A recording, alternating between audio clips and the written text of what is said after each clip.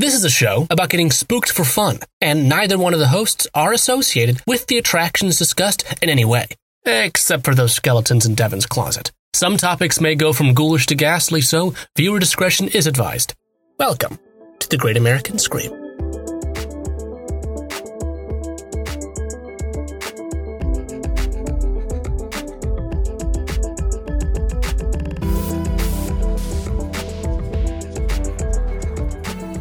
Hey Adam. Hey Devin. Happy late recording. I wanted to ask, have you done any rituals recently?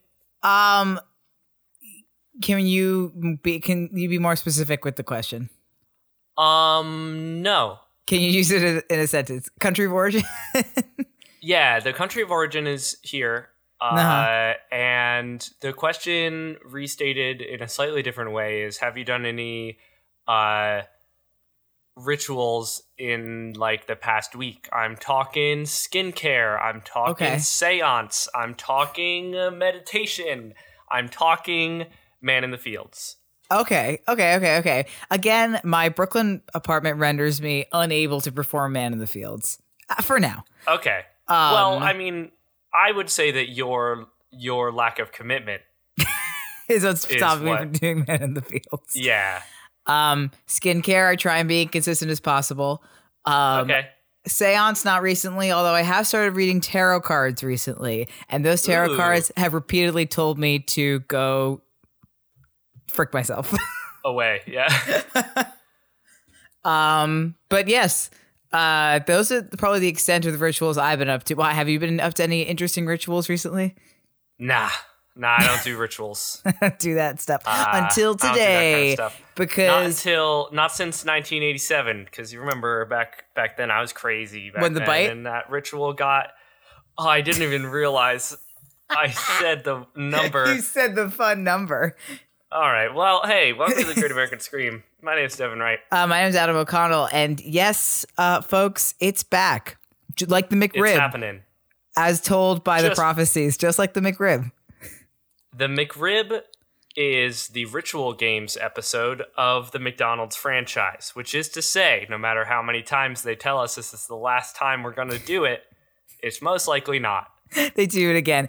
And everybody gets really excited because, I was like, maybe, again, I think every episode I say we've kind of wrung the Ritual Games towel pretty dry, but they continue to be some of our best performing episodes, especially the very first one.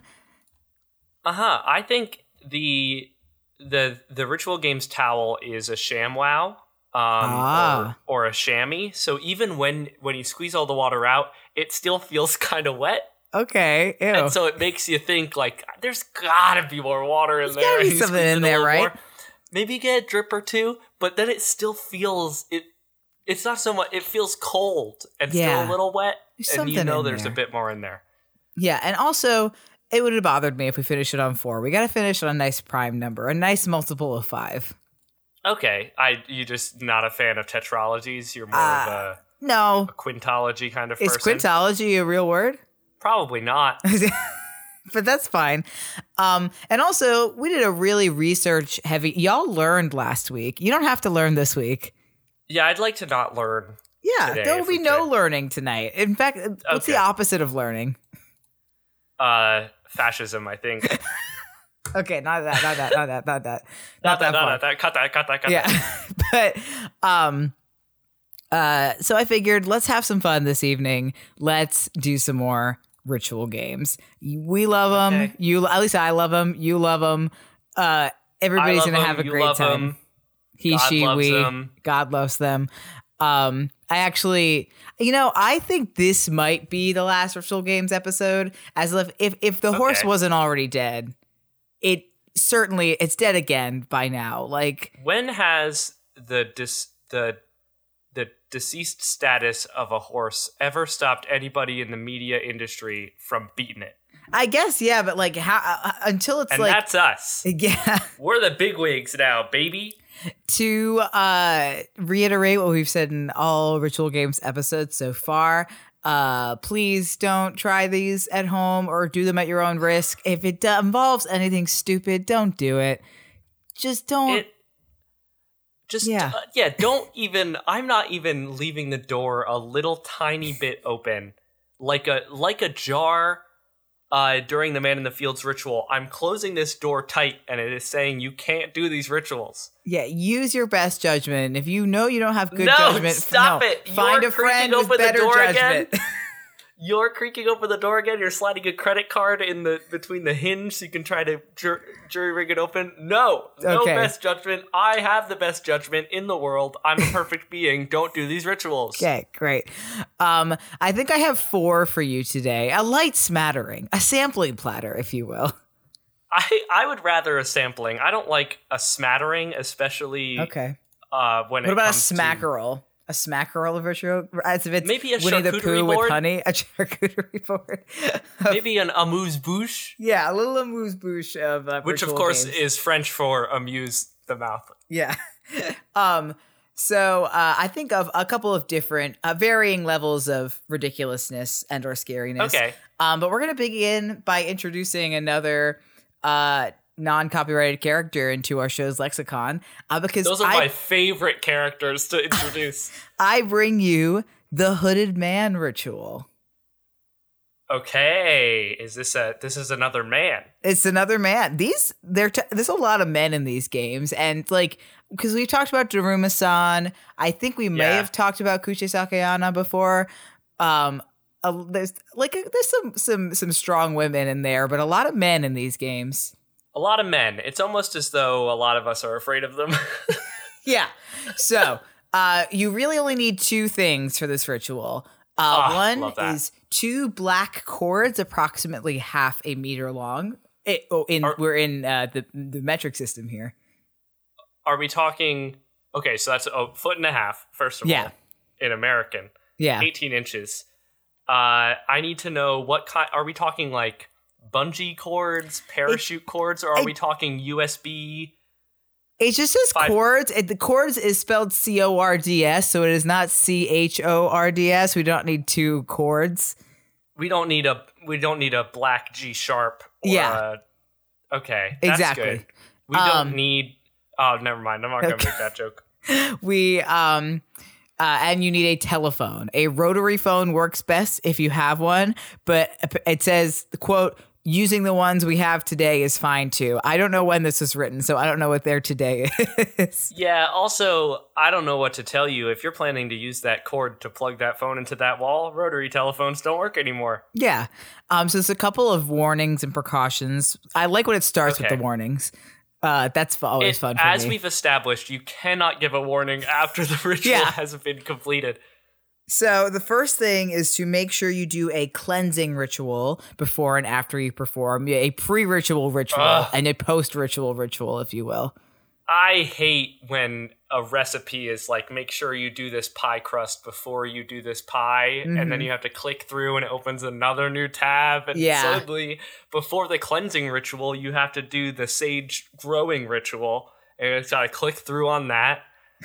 It's too much. The author has added, from experience, I can conclude this is a relatively safe ritual, but it comes with its own fine print, so take everything with a grain of salt.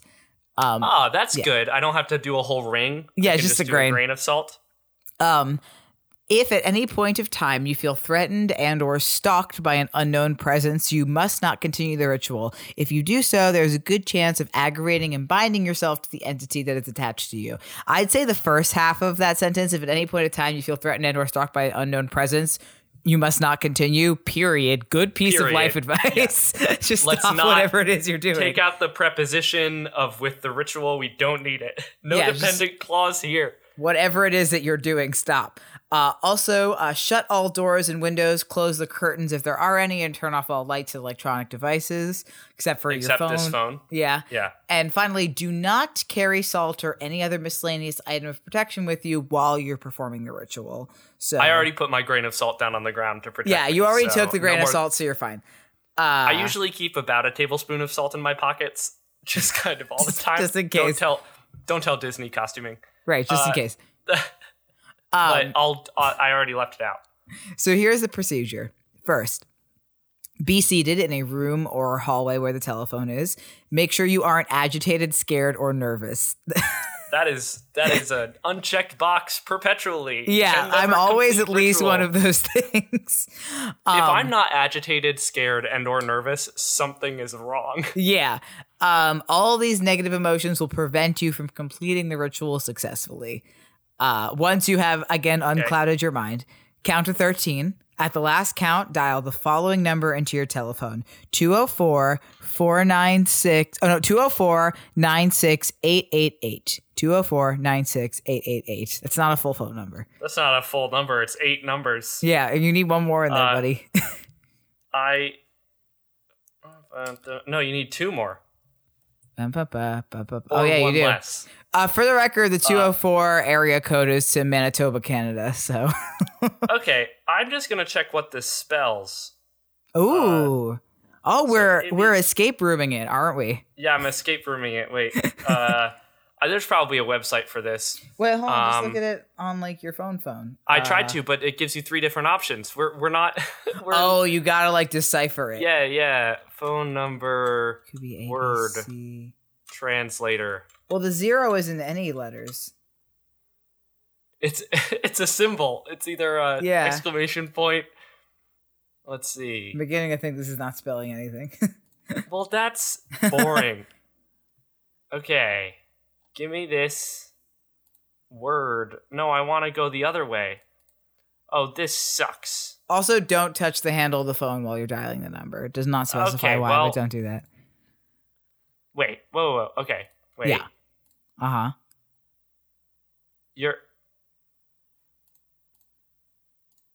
What am I doing in this? So far, all you've done is dial the number. Oh, okay. I genuinely thought that was the end of the ritual because I was still looking at my other tab. Okay. I thought you were still deciphering the phone number. Okay, so don't touch... I thought the result of the ritual was whatever happened when I picked up the phone.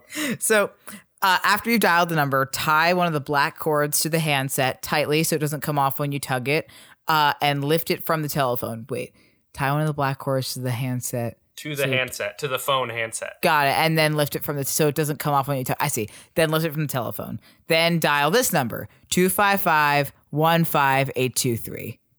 255-15823. Yeah. It's another 8-digit number. Not a full number. Leave the handset there, regardless of whether the phone gets connected or not. Count to 13 again and place the handset back. After this is done, say quietly, slowly, and carefully into the receiver, "Hello, I need a cab." That's what I say when I show up to a party. Yeah. We're slowly carbon dating this post. Yeah. Because it was while cabs were what you would say rather than Uber. So this ghost the hood man doesn't know what Uber is. Yeah. Then you take the second black cord and replace it with the first one. Extra tip. If you can, burn the first cord immediately. This will make sure your connection to the other world is severed completely and nothing from there will be able to enter our dimension. If you cannot do it right away, make it your first priority to burn it after the ritual is completed. Then open the curtains. If done right, the sky will have a tinge of some color. That's interesting. Okay. What, like any color? Like, does blue count? You simply must be more specific. Yeah. And there will be a black cab parked outside your house. Oh, a black cab. Yeah. Okay.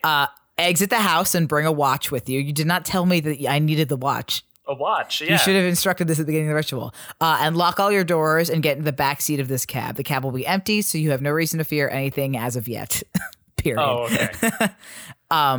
Lock the cab door and prepare yourself to fall asleep. I couldn't fall asleep in a cab if you like paid me $1 million. Like, there's no way I could fall asleep in a stranger's car. If you stuffed me full of morphine, I assume this is how you take morphine, and try to knock me out, I will not fall asleep in a cab. Yeah, in a stranger's car, never. When you wake up, in parentheses, which you definitely will, thank you for that clarification, take a look at your watch. If the time is 3:30 a.m., then you have successfully completed the main part of the ritual. If it's still at the correct time, then get out of the car and get back inside your house within 2 minutes, and then cut to the correct way of ending the ritual after this process is done. But if it does show 3:30 a.m., you've done the ritual right, and you will fall asleep again within another half a minute. When you wake up, the cab will be on a highway being driven by a hooded man. This is a lot of sleeping in cars, is this ritual. There's a lot of sleeping in cars. Also, I will say that if somebody knew about this ritual and then got kidnapped and woke up and was on the highway with a guy, they would be like, oh, I just completed the ritual. Yeah. I've done it. Answer my riddles, hooded man. And the here are man some, is like, stay quiet. Here are some scenarios of what could happen. If you attempt to speak to the man, you will fall asleep and wake up back at your house. Low stakes. Okay. Just say hello and you fall asleep, you're back at your house. If you attempt to lift the hood, you will fall asleep and wake up back at your house. Sort of a Phantom of the Opera removing the mask situation. Okay. If you panic... The hood of the man, not the hood car? of the man. It just says lift the hood, so I assume of the man. You could be the car. Yeah. Check the oil. Check that the engine is made of engine.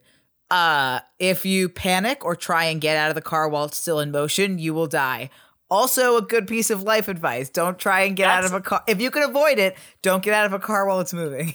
Yeah, this statement is true if not in the ritual. If you are just driving or riding in a car that is in motion and you panic or try to get out of it, you will die. Yeah, do not, if you can avoid it, do not try and get out of a moving vehicle. If the cab stops at any point and someone gets in, do not attempt to speak to them or they will stab you to death. Very specific for the rest of this ritual, which is very non-specific. If this ritual, so like, this ritual can kind of go on forever, I assume. There is a way of ending it, and the way of ending it is very funny. Okay, good. That's good. I like to get a little foreshadowing in here. My thing is that how long do I have to sit with this person who I know is just wants to stab me so bad, just really kind of raring to go. Correct way of ending the ritual. I am unsure exactly what you do while you're in the car, but I guess once you're finished. I'm pretty sure this is an Uber carpool. Okay. Like the Uber pool thing where you get into an Uber with a different person who also is going near you. Uh-huh. This is just describing, I've been in some Lyft/Uber carpools where I was pretty sure if I said a word, I would be stabbed.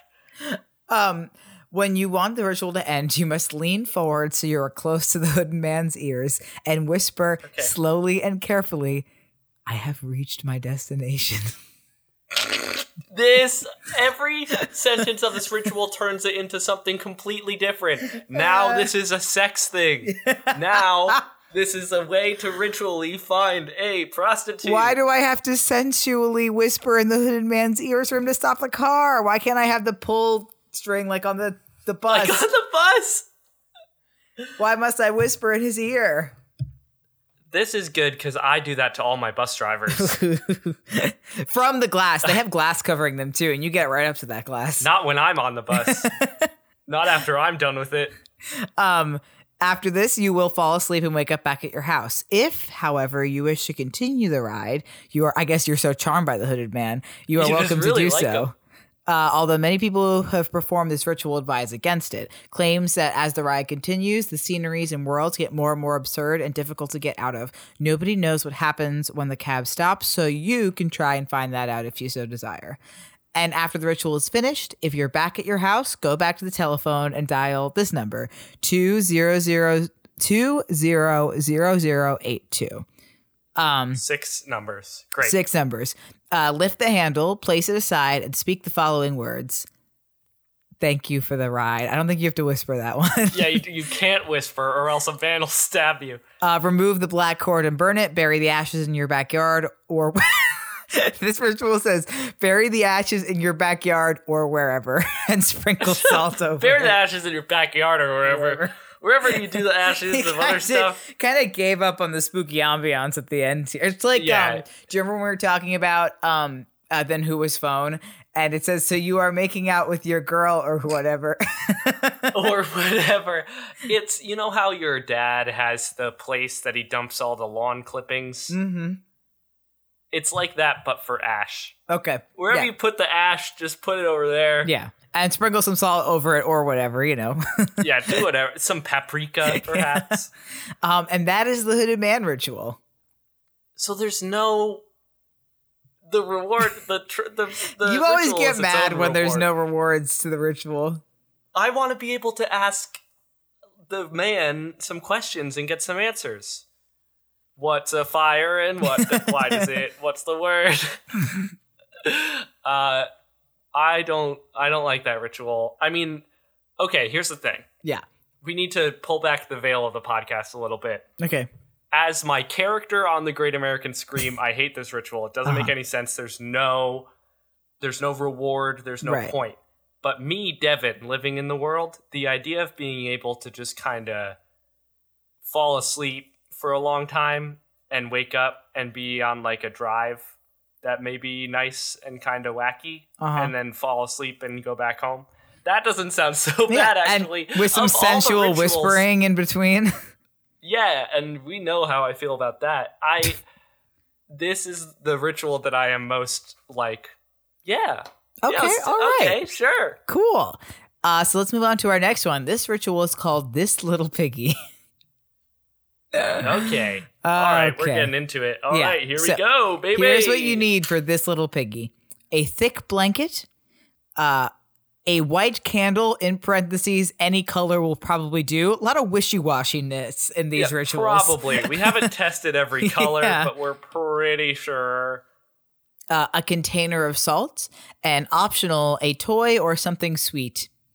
Just to comfort you. Yeah.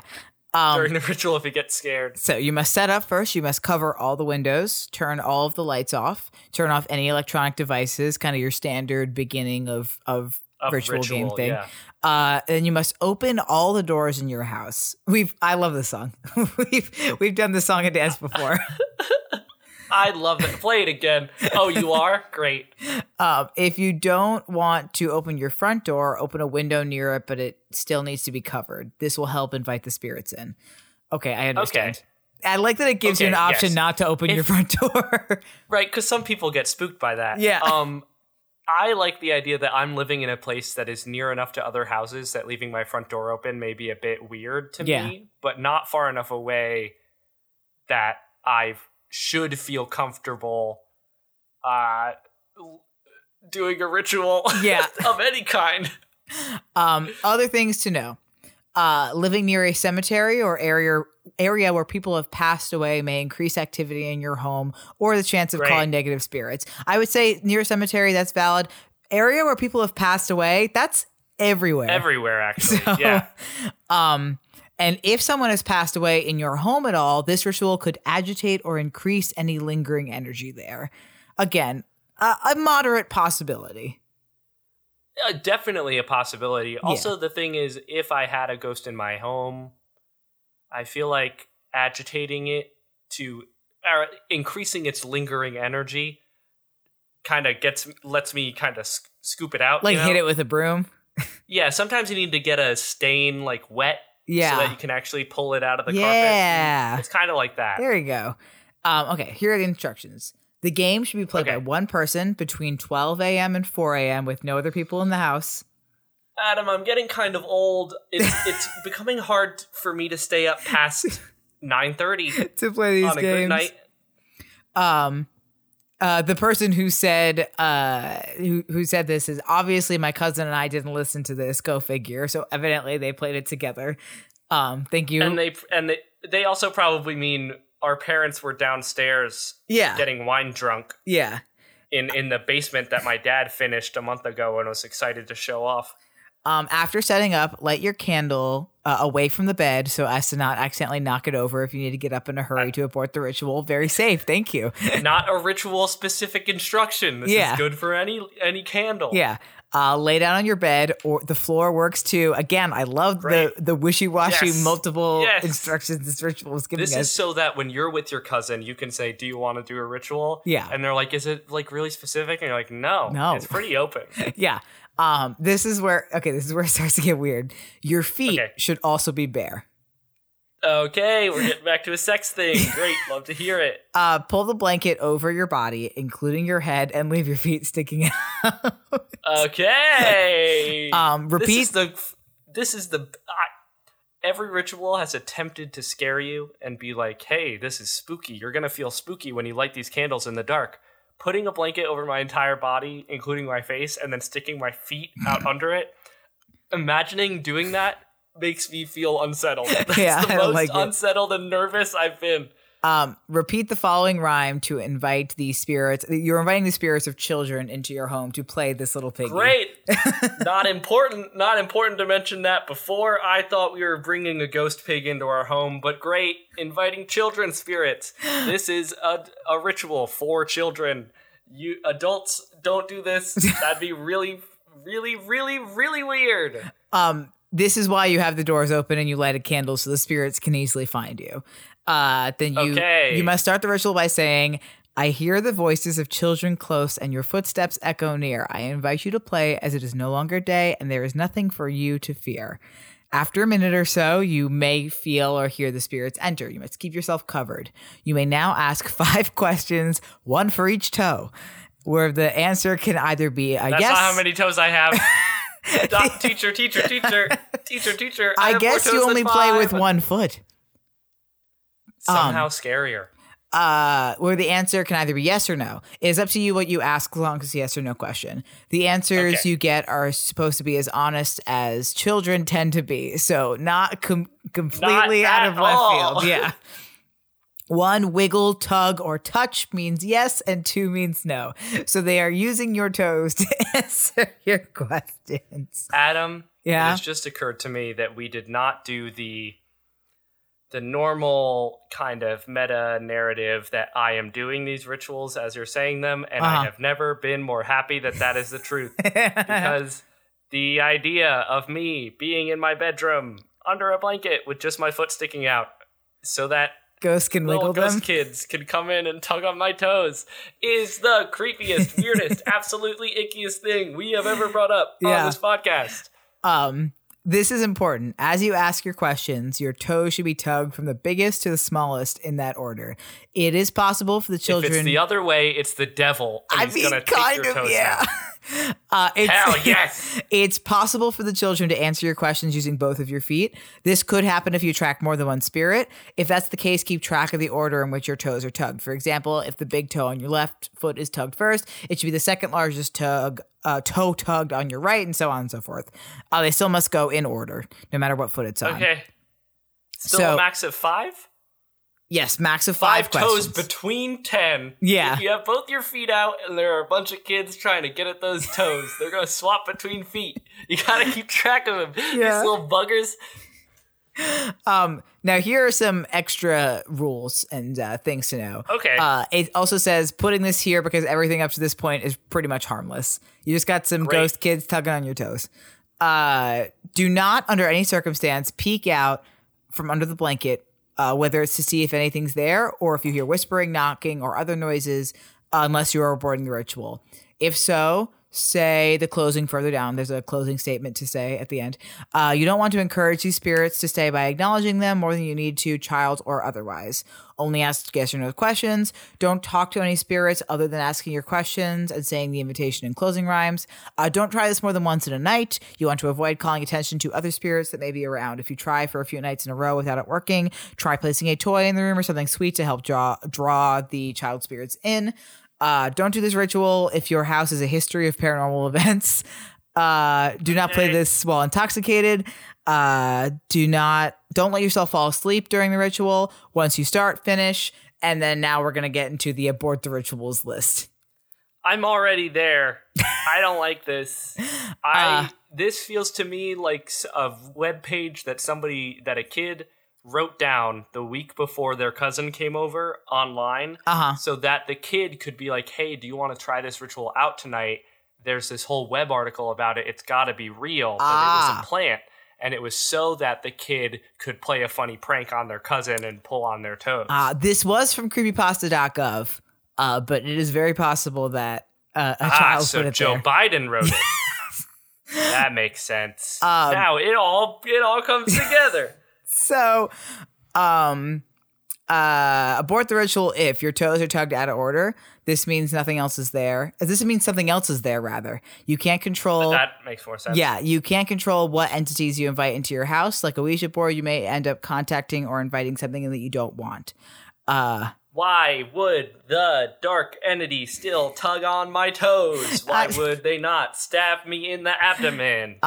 If at any time during the ritual you hear doors slamming, knocking on walls, or noises outside the room you're performing the ritual in, say the closing rhyme and leave the house. Especially you hear... Don't leave the house. There's a burglar inside and he's taking your mom's flat screen TV. Especially... It's only 23 inches. She thought that she just needed that because it stays in the kitchen so she can watch it while she's chopping vegetables. He's taking it and he's leaving your house. Go get him. Especially if you hear noises in sets of 3. Also, if you feel the blanket... Then yes, that's good. It's 3 burglars. You're a child. Don't fight the burglars. This isn't Home Alone. If you feel the blanket being pulled down off of you, abort the ritual. If your toes are tugged without a question being asked, for example, feeling your toes tug before asking your first question or having one tug without having asked a question for that toe, you feel a sharp pain like a needle prick on any of your toes. Because that means a kid is stabbing you in the toe with a needle. Yeah. To end the ritual, recite the following rhyme. I am glad we could play as night fades today, but now it is time to go. My questions I asked, for that was my task, and now all the answers I know. Regardless, if everything goes well or you abort the ritual, say the closing rhyme to send any spirits away. If you abort the ritual, be sure to blow out the candle and leave the house immediately. Hopefully the negative spirit follows you out. You can return to the home after 4 a.m. When you return, immediately draw salt barriers around each door's threshold. This makes it difficult for the negative spirit to follow you around if it's still there. Leave a window open so it has a place to exit your home, like a fly in your kitchen. Yeah, like a bird. Yeah, like a bird that somehow got inside. You always just leave a window open. That is the This Little Piggy ritual. I hated that. Okay. Kind of a lot. I don't like it. I do appreciate and respect the honestly solid rhymes. Yeah, good poems at the beginning and the end. Good poems, good job. Turn those into Mrs. Hoyt for poetry class in 3rd grade. She's gonna love them. Yes, that was This Little Piggy. Moving on. We got 2 more. Got 2 more for you. A sampling. The rest of the amuse-bouche. Oh, lovely. I'll take the second course, please. And actually, this is very appropriate for it being a second course because this ritual is called a ritual for dinner. This is the dinner course. Those 2 are appetizers. A ritual for dinner sounds like, this is my pitch. Yeah. I would say 2nd or 3rd in a series of young adult novels based around if monsters and witches and warlocks and vampires and stuff all went to high school together. Okay. And you invite your witch, you're a zombie, your main character's a zombie, he invites a girl who's a witch over to meet his parents, and she does a ritual, and and it's very embarrassing for her to do a ritual in front of my zombie parents. And it's the front of it is kind of a Goosebumps-esque trademark cover, and it says a ritual for dinner. trademark copyright. Trademark. Okay, so warning. This ritual should only be attempted by those of whom have a reasonable level of culinary expertise and experience hosting company. The minutiae of the instructions are incredibly important. When I say a tablespoon, I mean a tablespoon. It cannot be a heaping tablespoon or the ritual will not work.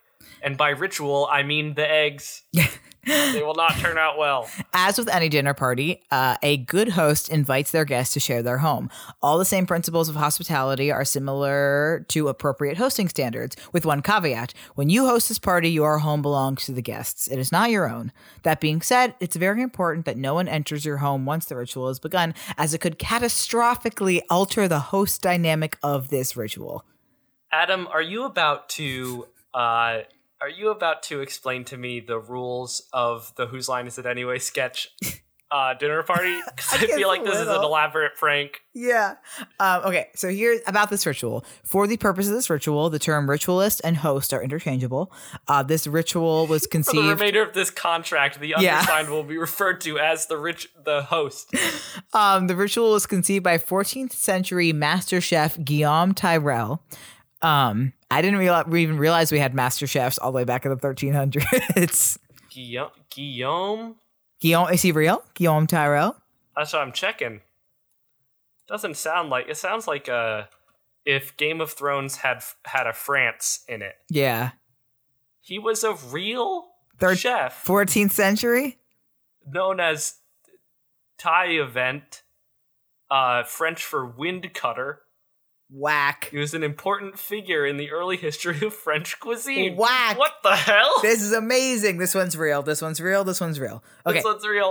The original details are not entirely clear, but rumors exist that the formula was not entirely of his own creation, but his was the first that resulted in some measure of success. Since inception, the ritual has been attempted throughout history, often with terrible results. Most notably, the Feast of Fools in 1430, which led to the attempted dissolving of the holiday by the Council of Basel the following year. What? He had 2 wives. Whack. Guillaume Tyrell had 2 wives. At the same time? Yeah. Oh. I think so. The guests are not typical beings and must be treated with a heightened sense of respect. And there are 2 major facets that compose this ritual: culinary and hospitality/etiquette. I love this. This is starting to feel like an employee manual. I don't like it. It appears as though none of these are restricted by time or cultural influences and may be subjective to the ritualist. So, that's again, good. Very free and open. So the goal. I like that a lot. Right? Like if a Japanese person were to do this ritual, them saying like itadakimasu like before they eat, that's okay. Yeah. Guillaume was like, yeah, no, that's chill. Food is about cuisine and cultural exchange. Yeah. So the goal: if every guest is satisfied and leaves their own volition content, you may ask a favor known as the last question from one guest. As with many Faustian bargains, you may ask for wealth, power, or any other typical worldly desire, but you must direct the question to the appropriate individual, and the request must be very specific. You will learn which guest is appropriate for which type of favor throughout the night as you learn more about them, as any good host would. The guests are also known to be very fickle, so a great deal of importance is stressed on being clear and humble. Adam. Yeah. This creepypasta author has created what I think is one of the most novel, unique, and compelling premises for a video game I've ever heard. Isn't it cool?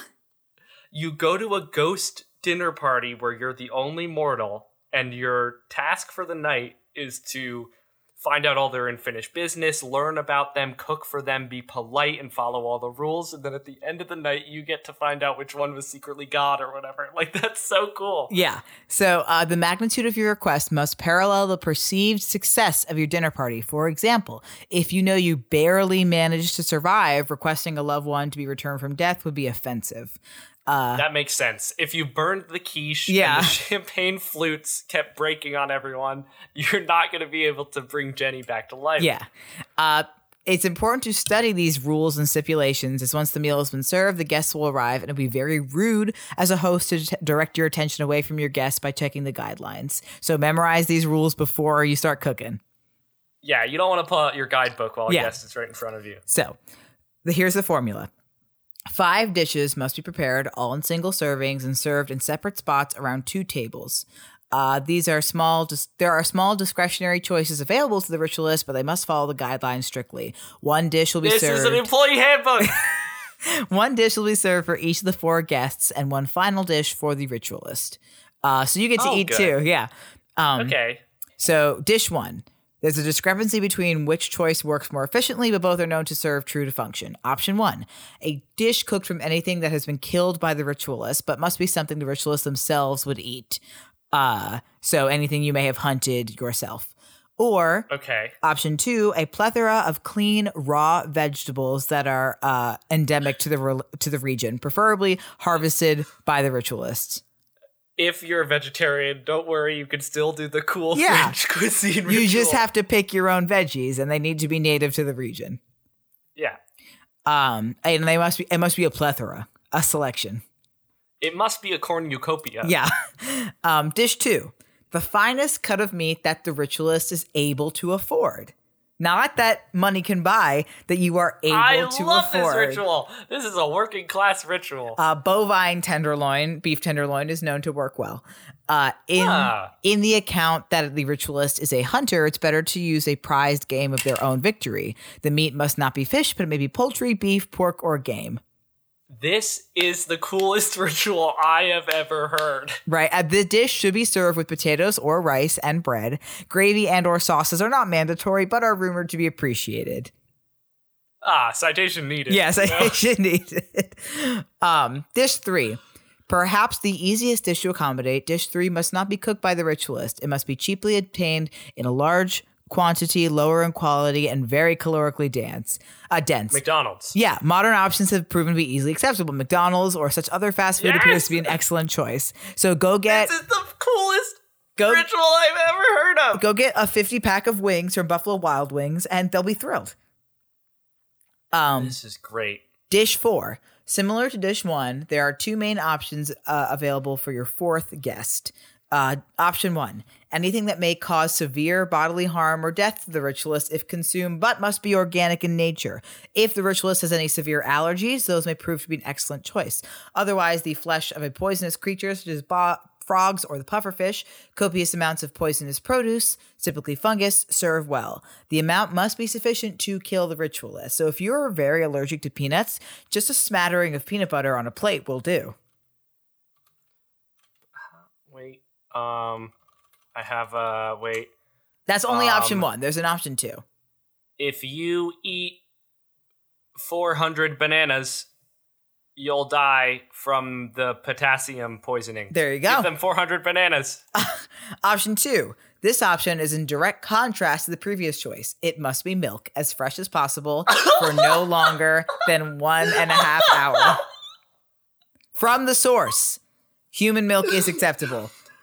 Milk directly from the cow's teat. Is milk. But it has to be fresh.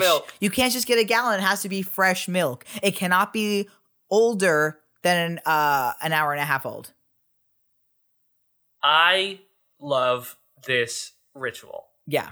If you cannot do option 1, the second option is milk.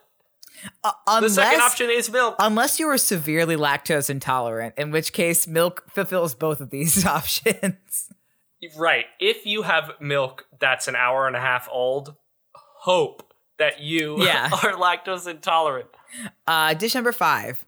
The dish must be something that the ritualist very much enjoys, yet has infrequently. Think of responses you'd have if someone asked you your favorite food. This dish must be appropriate. So I instantly forget every food I've ever had and go with something like salmon, I guess. This dish must be appropriately enjoyed by the ritualist.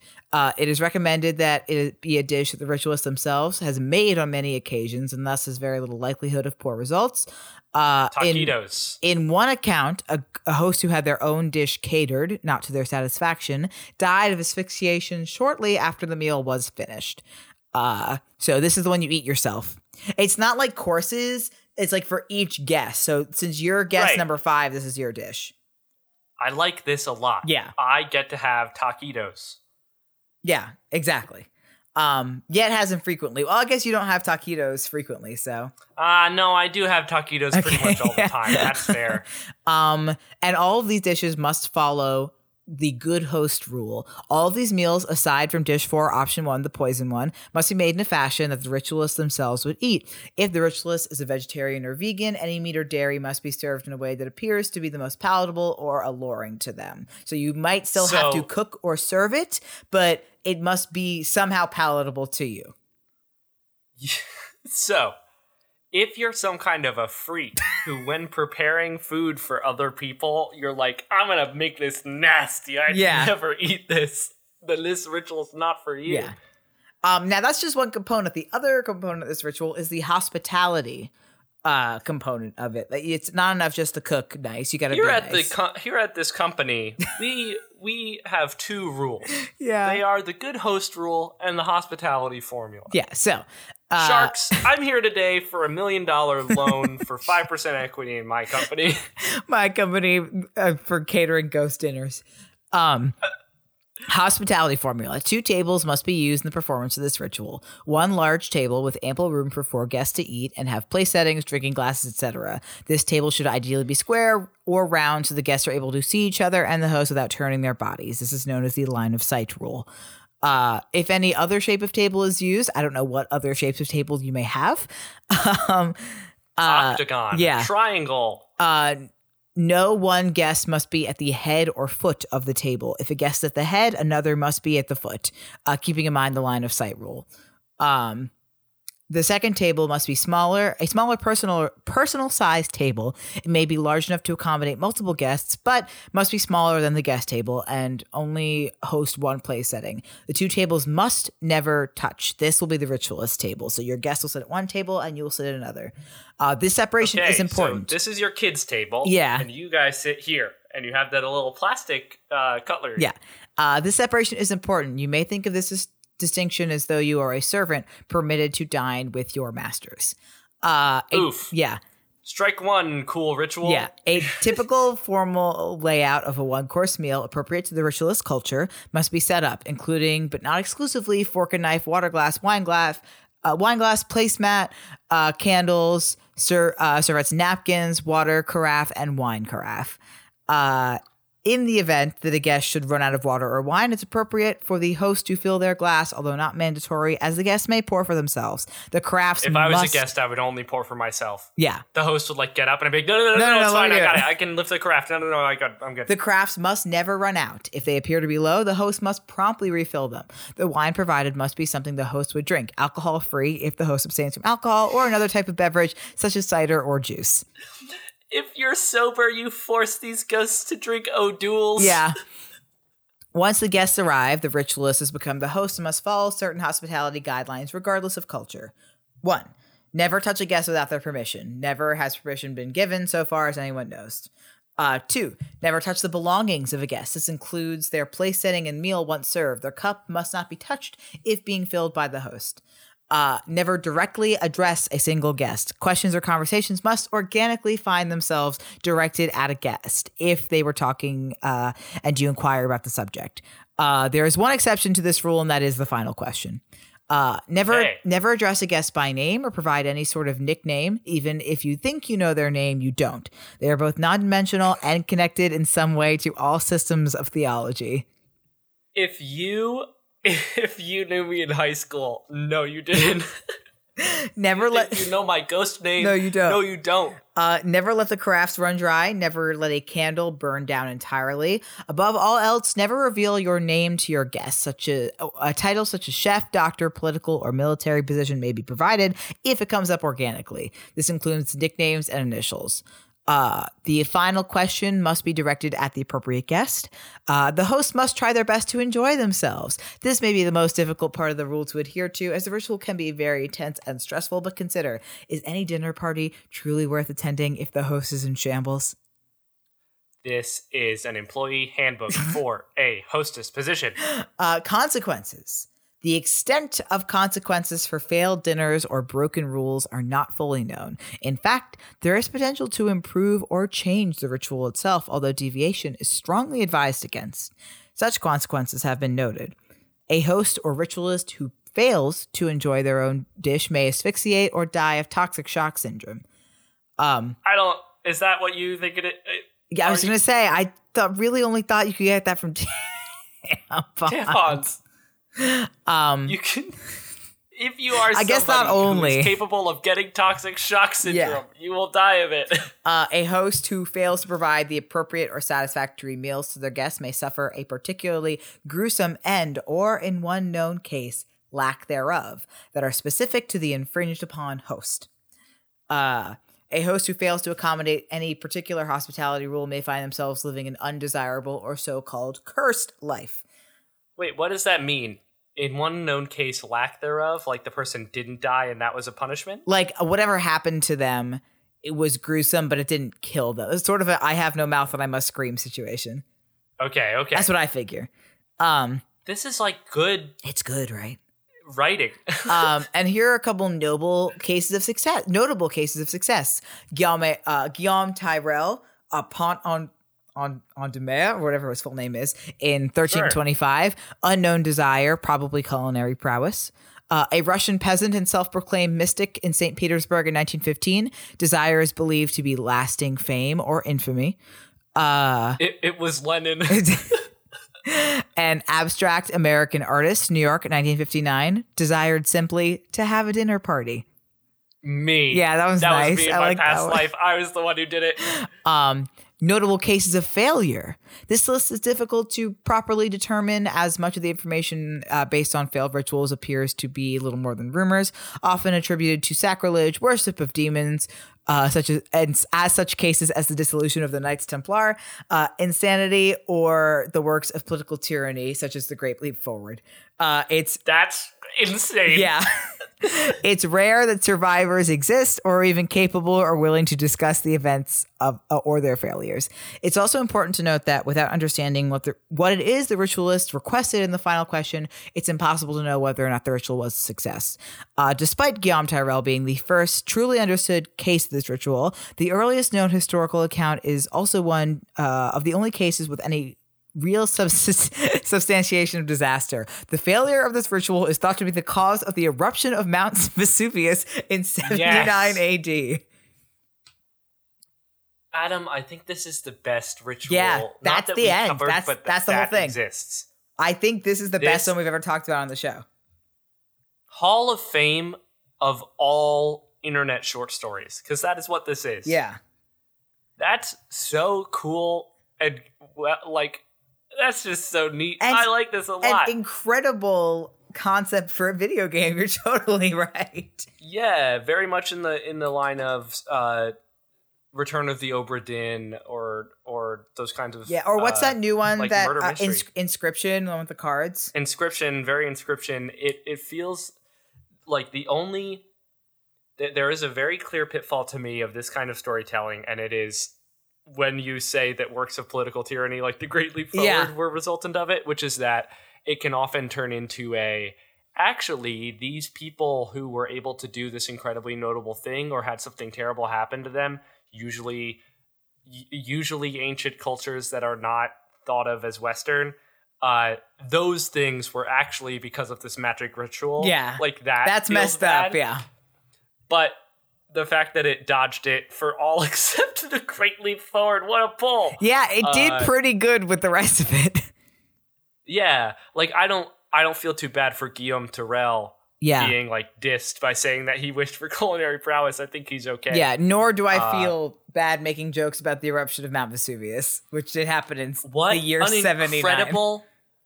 All improv, comedy, or drama can now be done because the best button to any scene or story that has ever been told is the failure of this ritual the failure of this cooking ritual, this Nintendo game ghost cooking ritual, mama, caused the eruption of Mount Vesuvius in ancient Rome.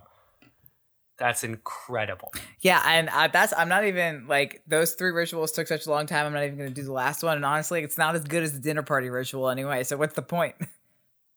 Oh my god. Congratulations. And the Oscar goes to dinner party ritual.